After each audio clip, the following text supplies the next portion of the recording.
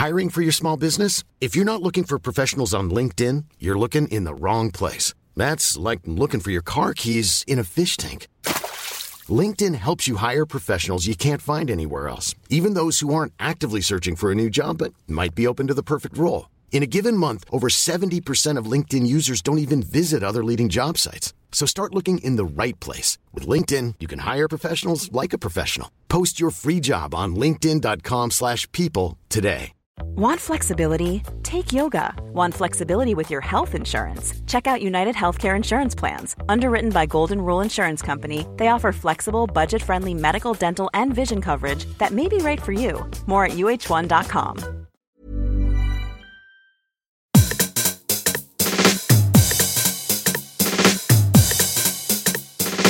Hello, this is Eat, Sleep, Work, Repeat. It's a podcast about workplace culture, psychology, and life.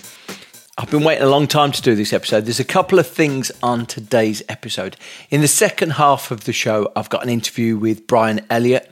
Brian was on an episode before and was incredibly popular. He runs the Future Forum, which is a think tank staffed and funded by Slack, the technology company, which sort of delves into how we're going to be working in the future.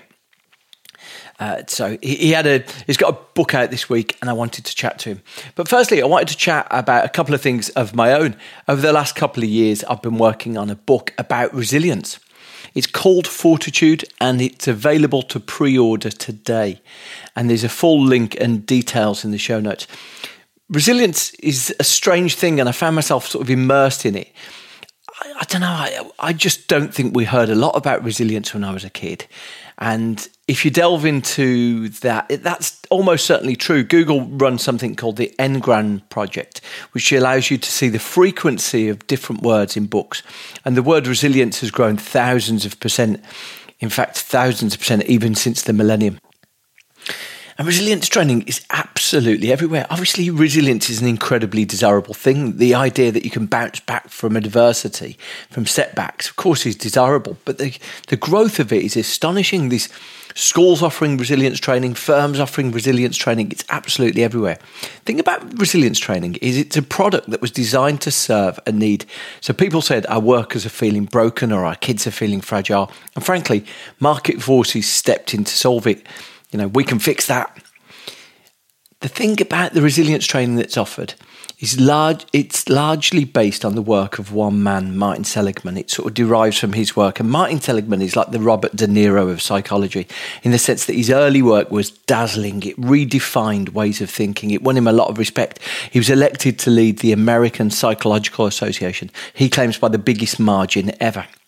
But I think his later work leaves questions in your head. Specifically, if you've been sent on resilience training, the elephant in the room is that it doesn't work. And don't take my word for that. His approach is used in schools, and despite his own research saying that it's effective, when researched by other people, when they've tried to replicate his research, they've come back and said it has no effect different to a control group. And it's the finding repeatedly, you know, to the extent that he's had to address it himself. Most notably, the US military awarded him a no-pitch contract and set about training the whole of the US Army in his approach. It's over 1 million people, 1 million personnel. It's been researched by others, and probably the leading analyst who's sort of delved into all the data, who's checked it all out, says there is zero evidence it does anything to help soldiers. So this isn't just one set of work. There's a whole realm of research that I regard as something of a resilience orthodoxy. Things like Grit, you've probably heard of Grit by Angela Duckworth, or Growth Mindset, made famous by Carol Dweck. Scratch beneath the surface. And these charming ideas, these ideas that we'd love to be true, they don't seem to be able to get the evidence to back them up. And here's the conundrum about all of this, is that, you know, for all the fact that the training might not work, and if you've been sent on a resilience training course, I'm almost certain you came away thinking, I don't feel any different. And you're maybe scared to admit that to your boss, to your colleagues, to the people around you. Despite all of that, we know that resilience actually does exist. You know, we look at the people in the Ukraine, we're dazzled by the strength, the confidence that they exhibit it's just like this awe-inspiring resilience, or, people who survive natural disasters, and you just think, wow, surely you must feel like your whole life's been swept away, and they're just showing this strength, this resolve to press on. So resilience does definitely exist. And here's the important nuance. When we find resilience, it isn't this magic superpower. It isn't something that you can instruct someone to summon. It isn't something actually that's individualistic. The thing about resilience is, as inconvenient as it might be for the people who instruct us to develop it, is resilience isn't individual, it's collective. The reason why the people of the Ukraine, the people who we witness in the aftermath of natural disasters, the reason why they are able to perform these incredible acts of confidence is because they feel connected to the people around them. So I've written all of this into a book, and I've spent 2 years writing this book. I'm incredibly proud of the result of it, and it's available today for pre-order. Now, if you're interested, there's a link in the show notes that will take you to some of the details about it. I've spent probably since January working really hard to get it into the hands of people I respect. And, mainly these are people that I don't necessarily know myself, but just I've worked really hard to get it into their hands. And they've said some incredible things about it. Gary Lineker, a man like I hold in like the highest regard, he said, a book that confirms what we've always believed, that we can't be resilient on our own. In fact, resilience is about all of us being stronger than any of us. Stephen Bartlett, I was on Stephen Bartlett's Diary of a CEO, but I don't know him well enough for him to do me favours. He says, this is a truly refreshing, captivating and important book that shifted my perceptions on a topic I thought I knew. I'm just blown away. Some of the other quotes I'll put out on my social media. I'm blown away with some of the comments that people have said about it. The book's available for pre-order today. Now, look, I didn't just want to come here and say, oh, look, will you pre-order my book? Pre-orders matter massively for books. It determines whether they're stocked in bookshops. It determines, how much pickup they get. It determines how much media they get. But I didn't just want to turn up here and go, please pre-order my book. So today I'm launching a brand new free workplace culture course. And a lot of it is the thinking that I've been doing over the last few months about how can organisations build strong workplace cultures in this hybrid era. One of the challenges that organisations have said to me is that the culture just doesn't feel the same. It feels more hollow. It feels more individualistic. Is there anything that we can do to try and bring it back? I've put hundreds of hours of work into developing this workplace culture course, and I'm giving it away free today to anyone who pre-orders the book. Now listen, if you want to go and pre-order it from your local bookshop, nothing would make me happier. If you send me your pre-order from that bookshop, and that might be a printout from the local bookshop. It might be just a photograph of the guy at the local bookshop giving a thumbs up, whatever it is. Or it might be you order it from, one of the big booksellers. As long as you forward the receipt or the proof that you've pre-ordered it, today I'll give you access to this course. Now, what this course is, firstly, it's an evolved set of thinking about what I believe the components of workplace culture are, all heavily evidenced. Along the way, if you sign up to this, you'll see all of the stuff that I'm referencing, all the research I'm referencing, but it's like done in a quite fast-paced, discursive way. Some of the episodes are 5-10 minutes. Some of them are, there's a couple of them that are 20 minutes long, but it's sort of a workplace culture course for the YouTube era, right? This is not long and boring monologues. Now, it's available today. If you go to findfortitude.net, or you'll see that link in the show notes, you can get this and you can activate it today and use it today. Maybe it's the sort of thing that people want to consume as a podcast rather than video. If you let me know on that, I will happily try and turn it into a private podcast feed. So look, a book I'm so proud of. It's directly related to the way that we live, that we work, that our families live.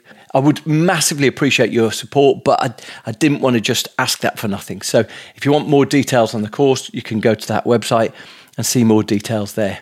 And I'm really looking forward to seeing your feedback. I saw a friend of mine on Saturday, and there's only a couple of my friends who've actually read it, and he was, telling me how blown away he was by it. Now, look, that's not me doing anything other than trying to tell you I'm really proud of how it's turned out. Right, great. Thank you. What I'm going to be doing over the next month is I'm going to be adding some new video content to that. So there's a piece of work. I did a talk for The Economist about a month ago, and there was a lot of good feedback on that. I'll put that out as a video. I'm going to do a couple of extra videos about like the way that things are evolving as we go. I'm going to put them out as videos. So effectively, this is something that's going to evolve and develop over the next couple of months. So the new book's Fortitude. It's out at the end of August. Your pre-orders are incredibly helpful. I'm be very grateful, and the course is available today. Boom. Right. Now, we've got a conversation coming up with Brian Elliott. Now, Brian runs Slack's Future Forum. Now, this is their attempt to try to second guess what's going to happen next with the world of work, and to try and read the answers. And so they've turned a lot of it into this, I think, this sort of agenda, manifesto of what work will look like in the future. Caution, I don't agree with all of it.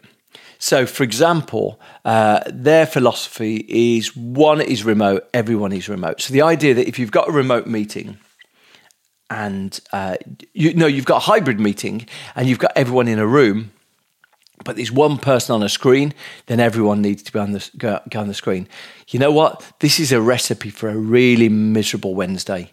I get that not everyone can be there all the time, but the benefit of coming into the office, there's no point coming into the office if all you're going to do is sit on a screen. So I don't agree with all of it, but I could be wrong as well as Brian's wrong. I'll strongly consider that. My evolving sense is that I put out this piece of work by Nick Bloom the other day, the guest a couple of episodes ago.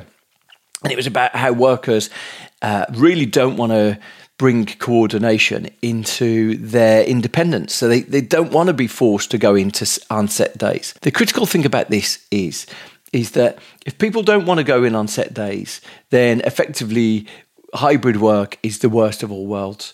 To my mind, I wonder if it's going to be better if we go in on a far smaller number of coordinated days, back to Wednesday plus one or back to Wednesday plus none.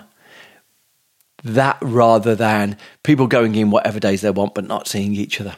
To me, you don't get any of the impact of connection there. You don't get any of the impact of coordination.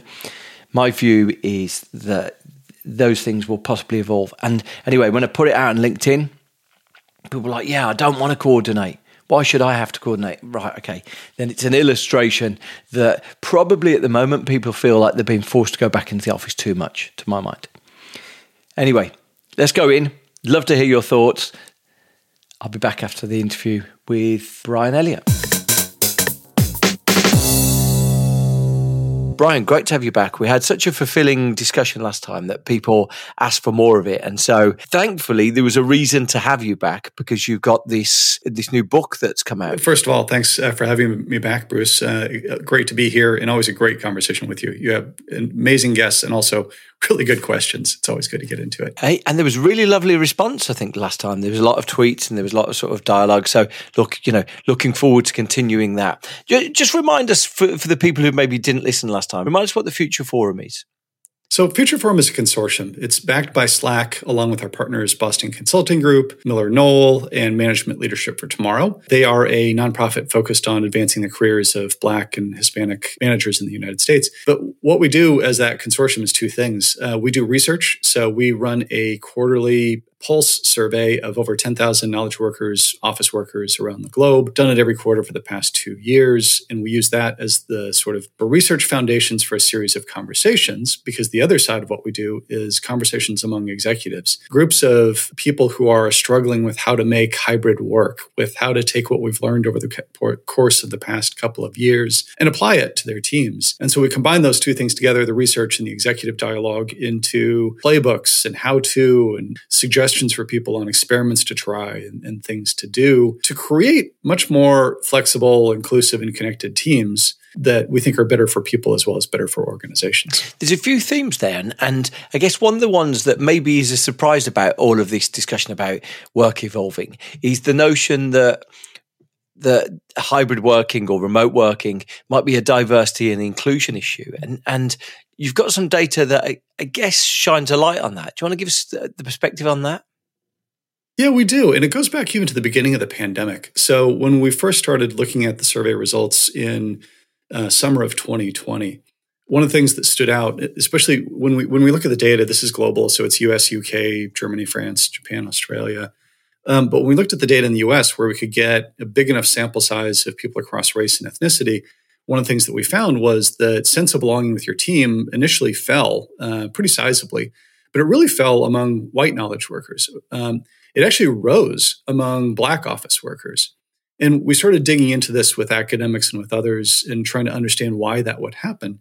And part of the reason is it comes down to, in the office, there's costs around things like code switching and microaggressions. And what we've seen over the course of the past 2 years as this has gone forward is white office workers' sense of belonging with their teams has actually gotten better. It's particularly gotten better in organizations that have put a lot of effort into building, culture through both digital means and getting people together when they can. But it's actually risen consistently for Black office workers, for Hispanic office workers in the States, for Asian American office workers in the States, in part because that continued flexibility that people are getting gives them a chance to come in and out of a work environment and sort of recharge their batteries. So that's one part of what we've seen. The other part that we see, and we've seen consistently, is differences across gender, and especially for caregivers. We've seen this almost since the beginning of the pandemic, that women more than men value workplace flexibility, meaning the ability to work from home a couple of days a week. They also even more dramatically value schedule flexibility. This is the part that we talk about less, in the press, in terms of so much gets centered on how many days a week are people going to have to come into the office, when schedule flexibility is actually even more important to people. The ability to not have 9 to 5 days jam-packed full of meetings is really valued by everybody, but it's especially essential for people that are in caregiving situations. And as we've looked at the data, that's shown up even more strongly more recently as companies have started implementing their return to office plans. We saw a big jump yet again in the differences between men and women in terms of their desire for flexibility. Most people want it, but women want it more than men. And we especially saw it for caregivers.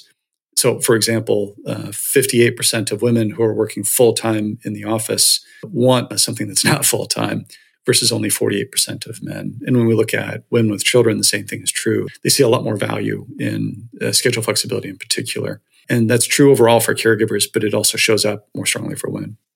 And what impact would you estimate, or would the Future Forum estimate, that this is going to have on the jobs market? Is it going to be self-selecting in the sense that the best talent will want more flexibility? How do you see it playing out? Yeah, this has shown up consistently in the research. People's expectations have changed over the past couple of years because they've spent 2 years in a lot of cases proving that they can be productive working from home. And whether it's, not wanting to go back to commuting 5 days a week or even 3 days a week, or whether it's the needs that they've got from a caregiving situation, I don't think this has been the great resignation. I think it's the great rethink. People are doing a recalibration of the trade-offs between jobs and their lives. And a lot of companies are leaning forward into this and thinking through it as an opportunity, right? Because if I want to attract and retain the best talent, if it's been proven that they can be productive working from home, at least on a part-time basis, then why wouldn't I open up, the aperture in terms of where I hire and who I can hire to get a more flexible workforce? And people have basically told us again and again that that's what they want. So they're going to gravitate towards those environments. I think there's great risk as people start implementing return to office plans that are more top-down dictated, especially sort of the 5 days a week, or you can work any day of the week you want to from home, but it's only one day and it can never be on a Friday. Those types of rules are going to fly in the face of what people have demonstrated they can do over the past couple of years. And people in those organizations, we know, are much more likely to seek a new employer. Their odds of leaving are a lot higher. It's really interesting to watch this is playing out in real time. You know, these each week there's more data and there's more stories coming back from organizations that are maybe forcing workers in a certain number of days, or they're trying to impose some rules, and we're seeing whether that works or whether that doesn't work. Is your perspective that we're going to see workplace culture feeling different? Or, you know, one of the things that a lot of people say to me, they say the reason why we're trying to enforce these rules is that there was a certain team camaraderie. There was a certain sense of team bonding in the old way we did it, and we've really felt the absence of that.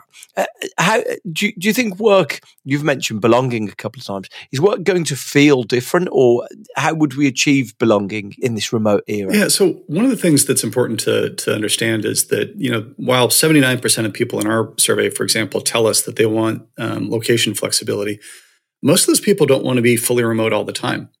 They want to come together episodically, but they want to do it for social reasons. When you ask individual employees what they want, the non-executives, what you get is, I want to come together for relationship building. I want to come together to see people, but I want to do it, you know, once or twice a week, or maybe only once a month. My own team gets together once a quarter. We fly people in from around all across North America, and we spend a week together having meals, getting to know one another more deeply, and doing a little bit of work. But it's really that opportunity to gather people together, to break bread, to get to know one another more deeply. That kind of episodic gathering is really important. What we've seen in the data is, contrary to what a lot of people believe, sense of belonging is one of the things that we actually measure. And we've looked at it consistently. And what's happened is, especially in companies that have invested in rethinking how they build belonging, not only through, you know, the old bring people into an office or have a happy hour, but through digital tools and through ways that you build bridges and connect people to one another. Sense of belonging has actually been higher the past couple of quarters for people in remote work setups or in hybrid than full-time office workers. In fact, what we're seeing as return to office plans start playing forward, return to office work keeps playing forward. People who are full-time and being asked to come in full-time, their sentiment's degrading, literally quarter on quarter, much faster than anybody else. And so those kind of, I want to rebuild a sense of belonging among my team, so therefore you all need to be in 5 days a week, is completely contrary to the evidence that we've got out there. And it's a real opportunity for companies to rethink. Don't assume that the office is the answer to all things. Take a more intentional design towards your future of work, and you can create better results by bridging both digital and physical gatherings to build a better sense of belonging than you had before. It raises really interesting questions about where this will be in 2 years, 3 years, 4 years for me, because, you know, I think the way that you describe your team gathering once a quarter, I think as soon as you've accepted that maybe being around each other every day isn't essential, it's hard not to see ourselves moving to that situation that you've described. I've seen so many people in the last 2 or 3 weeks who say to me, oh, we're mandated, we have to be in the office this number of days, but the days I go in, I never see anyone who's in my team. And it just strikes me as that just simply won't work, and it won't last. I'd be interested in your take on that. Yeah, so this is one of the things that we're finding as we talk to people, and one of the reasons we wrote the book. So How the Future Works, the book that we wrote, strings together some of this research with some of the tools and practices that we've adopted, but also that we've seen adopted at other companies, Genentech, IBM, Royal Bank of Canada, Levi Strauss & Company, a whole host of companies from a range of different perspectives.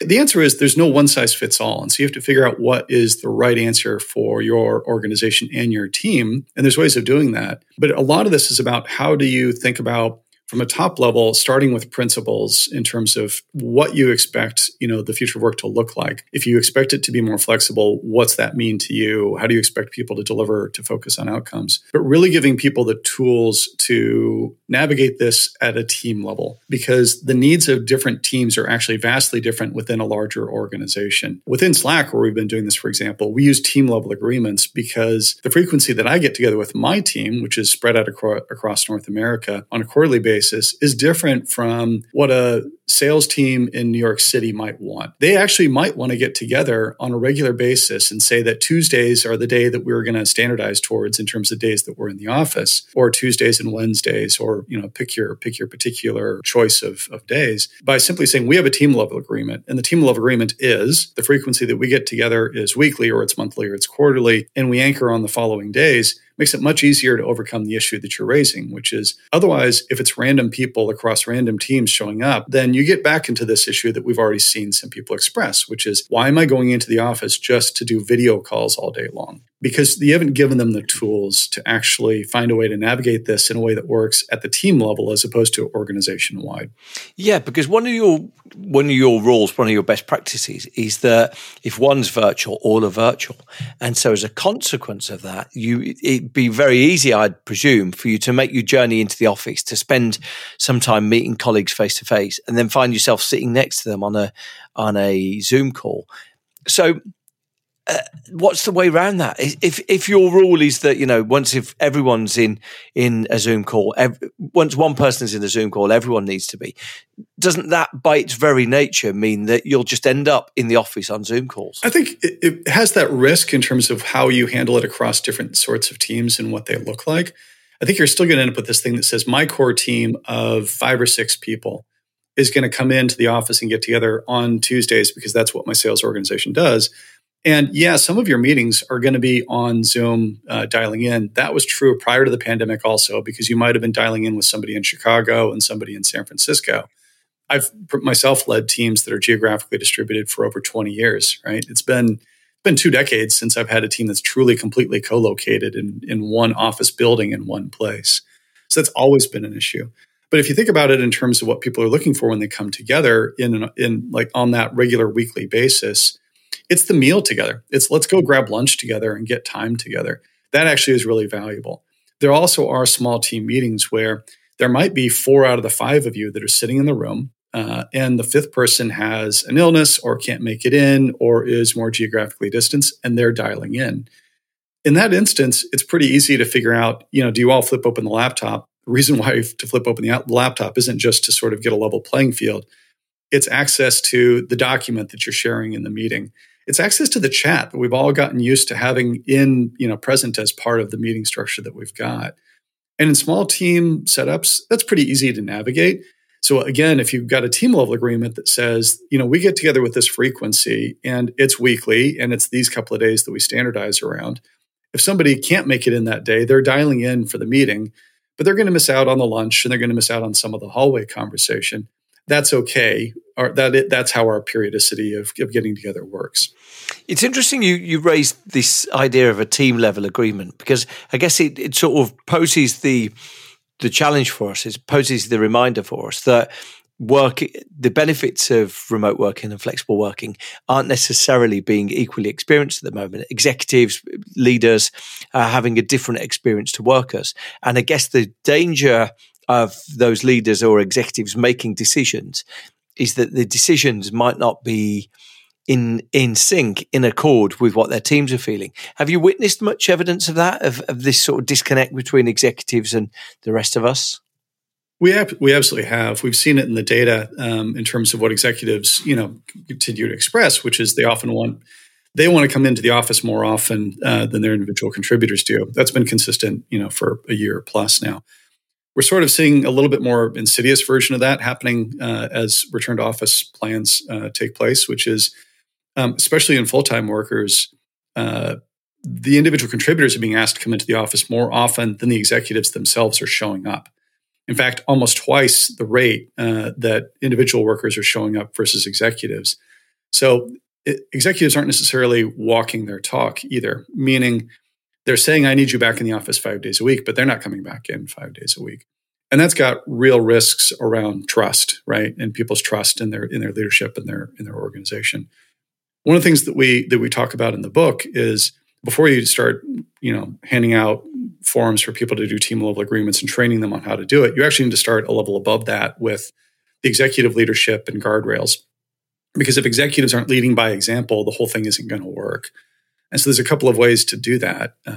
If you believe as an executive team that you want to support more flexible ways of working, then executives leading by example means things like the executives themselves don't come in more than 3 days a week, right? So they're setting, speed limits for themselves. The executives are finding a way to do executive reviews that are, on video calls to kind of keep that level playing field going. But there's real risk as things start reopening that if executives say, get back in the office 5 days a week and they don't do it, they're exhibiting one level of, creating one level of issue for their employees. There's the equal problem on the other side, which is if executives are saying you can be flexible and work in the office when it suits you, but they're all showing up 5 days a week on the executive floor, and everybody starts getting, concerned about, proximity bias becoming a factor, that you're not walking your talk. And especially if that proximity bias starts playing out in terms of promotion rates of people who need flexibility more, people from underrepresented minorities, women, caregivers, then this could become a pretty negative cycle if we're not careful. Saw some press coverage that Slack had an async week, an asynchronous week. And I'm intrigued about that. I know in the book that you've published, you've written about thinking about certain modalities and certain times that work for different international jurisdictions and trying to plan focus time and meeting time. But how did the async week work and what was the learnings from it? Yeah, there's different terms for it in different companies. We call it internally Maker Week as well as Async Week within Salesforce more broadly. The idea here is, stepping back half a step, schedule flexibility is actually even more valuable to people than location flexibility. And I haven't run into a company yet that says, you know what, we don't have enough of meetings. We need more meetings. Everybody says, I have a meeting problem, right? I have too many of them. They're not very effective. There's too many people in them.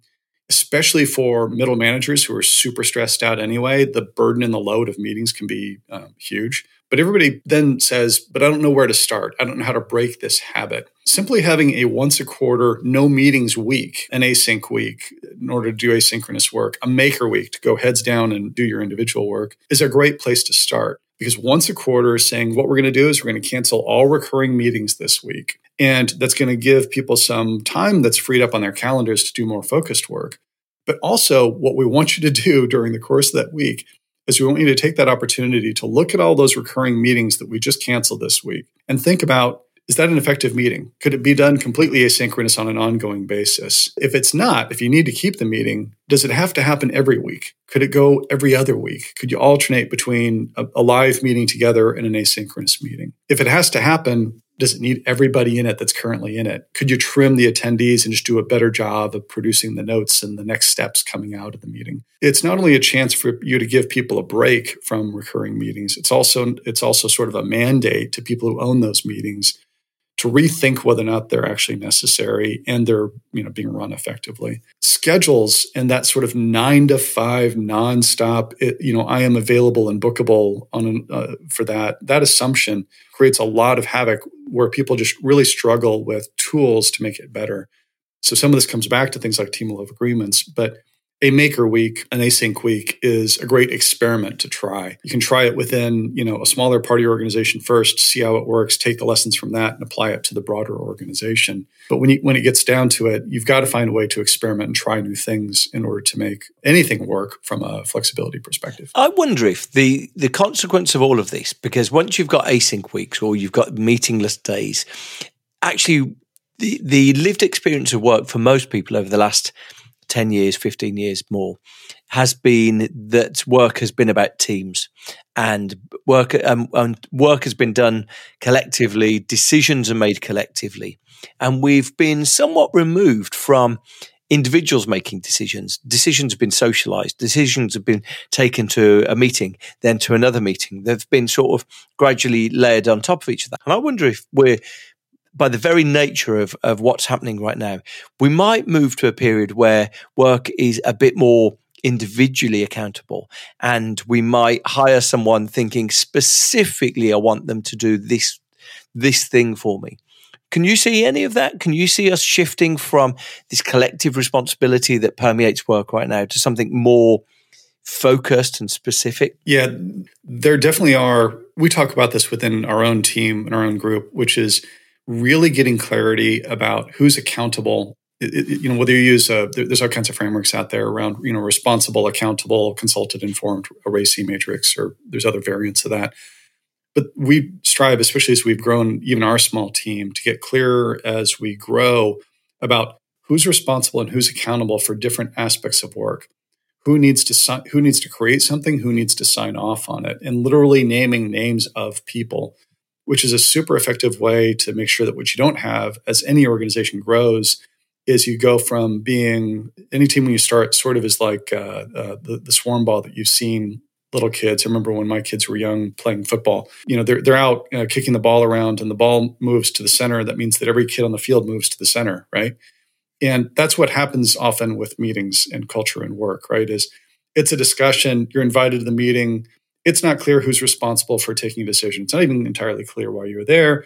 And so the 12 of you in the meeting, you kick the ball around for a while, and then you come to the end of the meeting and you say, well, we'll meet again next week. That's the same disease, as opposed to saying, hey, at the end of the day, we know that we've got another piece of content coming out. There's a report, and the report is actually Eliza's to drive and own. Sheila is going to look at the initial draft and give her an approval, but then from there on forward, it's all up to Eliza, versus who's got the press release. And the press release is Audrey's responsibility, but Sheila needs to sign off on that one. Like just getting super crisp about here's a body of work, who's responsible for it, who's going to sign off on it is kind of critical in terms of, especially when you're growing teams, how you keep them effective and don't devolve into swarm ball as a team mechanism.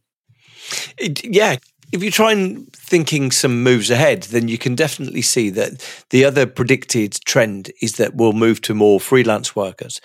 And to some extent, I can now see that, because if you're hiring someone to do something specific for you, then you maybe will put a value on getting that specific thing done rather than having a direct report who you need to be re-upping with new things to do. I just wonder whether it will lead to us being slightly more devolved organizations going forwards.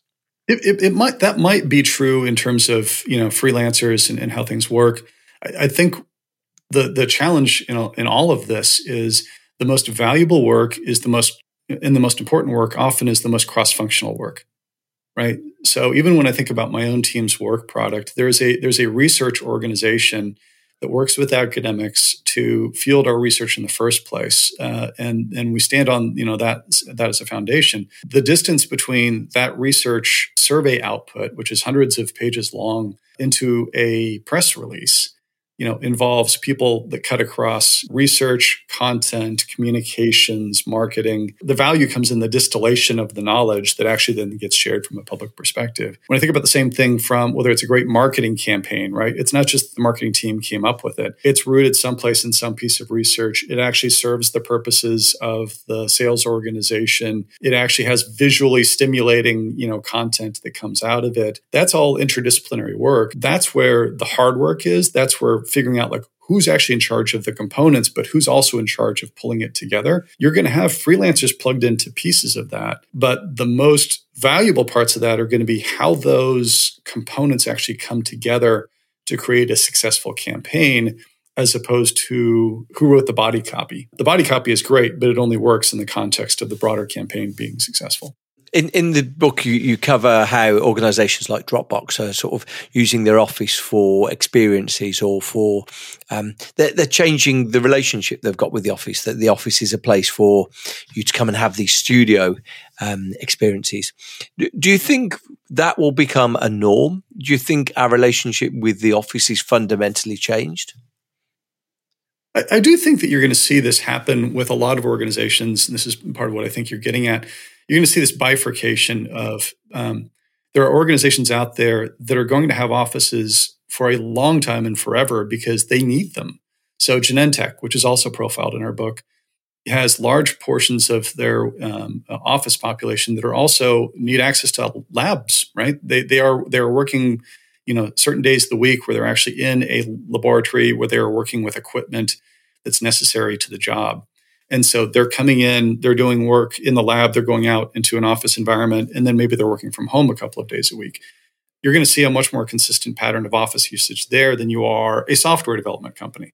So whether it's Dropbox or whether it's Slack, you can get into habits and patterns where a lot of the organization, product design and engineering teams are going to think about, we're going to come together, what's the week of the month that we're going to come together. And for them, the frequency on that office environment is going to be a lot lower. The other thing that this that part of the conversation though ignores is there's about 20% of the population out there that needs an office, right? So when we survey people, there are a lot of folks out there that the home environment is just not conducive. They've got an apartment that's small that just doesn't afford them the space to be effective in doing the job, or whether it's that they themselves want and desire the sort of physical separation of my work environment and my home environment. And so when you talk to anybody, whether it's Dropbox or Matt Mullenweg at Automatic, what you'll find is we actually think this flexibility is really important. We also need to make sure that we can serve the needs of individuals as well. And so there's always going to be some portion of our population of folks that need that support, that are going to need an office environment. So I think what it creates is a need to redesign offices and to really radically rethink, how they're used. If 60% or 80% of your office space was dedicated to open floor plans with, rows of desks or cubicles, the need for that has just shrunk dramatically. But the need for flexible spaces for teams to come together has grown. If you look at most people's office usage, even pre-pandemic, this was sort of true already. That open floor plan space was probably pretty dramatically underutilized, partly because everybody knew it wasn't very effective. It never worked for me personally, right? I would always go find a quiet corner to try to get my own work done. And the thing that was always overbooked were the meeting rooms, and especially any room that you could host, a gathering in, a small event. Those rooms were booked like crazy. I think what we're going to see is a shift of, companies are thinking harder about, how do I think about my shared space and how I can use that much more flexibly while making sure that there is space for those that need it. We got to make sure we serve their needs as well. Just to finish, really, there's a professor at Harvard, Raj Chowdhury, who believes that there's an inevitability that work will end up being remote first for all organizations, because that's what the best talent wants. And so it just begged the question, we make the mistake of thinking that we're at the end of a journey, or that, this is a new equilibrium. Whereas in fact, we've got a lot to go. And if you were projecting forwards, is there anything hinted in the data that you think, okay, this is a watch this space on this one? Oh, I think digital first firms that are taking an approach that says we're going to stitch everybody together. We're going to shift our mindset from being there's a physical headquarters that's a building, that's how we think about work, to being much more centered on the digital experience first and using physical to augment it. I do think that model will play out as the competitive winner over the course of the next couple of decades. What's happened the past 2 years has just been an accelerant of a trend that existed beforehand. Like any trend, though, it involves change. And if you have been an executive for several decades and were successful in an environment prior to this, then it is a challenge because it requires a fair amount of change management. But if you think about a digital first approach, which doesn't mean never in person, it means getting people together at least episodically. It allows you to recruit from a much broader, much more diverse pool of talent. It helps you retain that talent, and especially helps you retain your diverse talent. And so it's worth the investment. And that's why you're seeing a lot of companies, even a year ago, start to move in this direction, which is we're going to retain a large degree of flexibility for people. And I think you're going to see a continued acceleration of that trend coming out of the pandemic as well. Thank you to Brian. Their book, How the Future Works, is listed in the show notes, and you can take a look at that there. If you're interested in any other stuff about my book, you'll find all of the details at findfortitude.net. Really grateful for your support. Thank you so much. See you next time.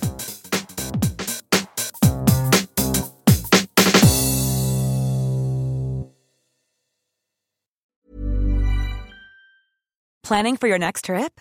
Elevate your travel style with Quince. Quince has all the jet-setting essentials you'll want for your next getaway, like European linen, premium luggage options, buttery soft Italian leather bags, and so much more. And is all priced at 50 to 80% less than similar brands.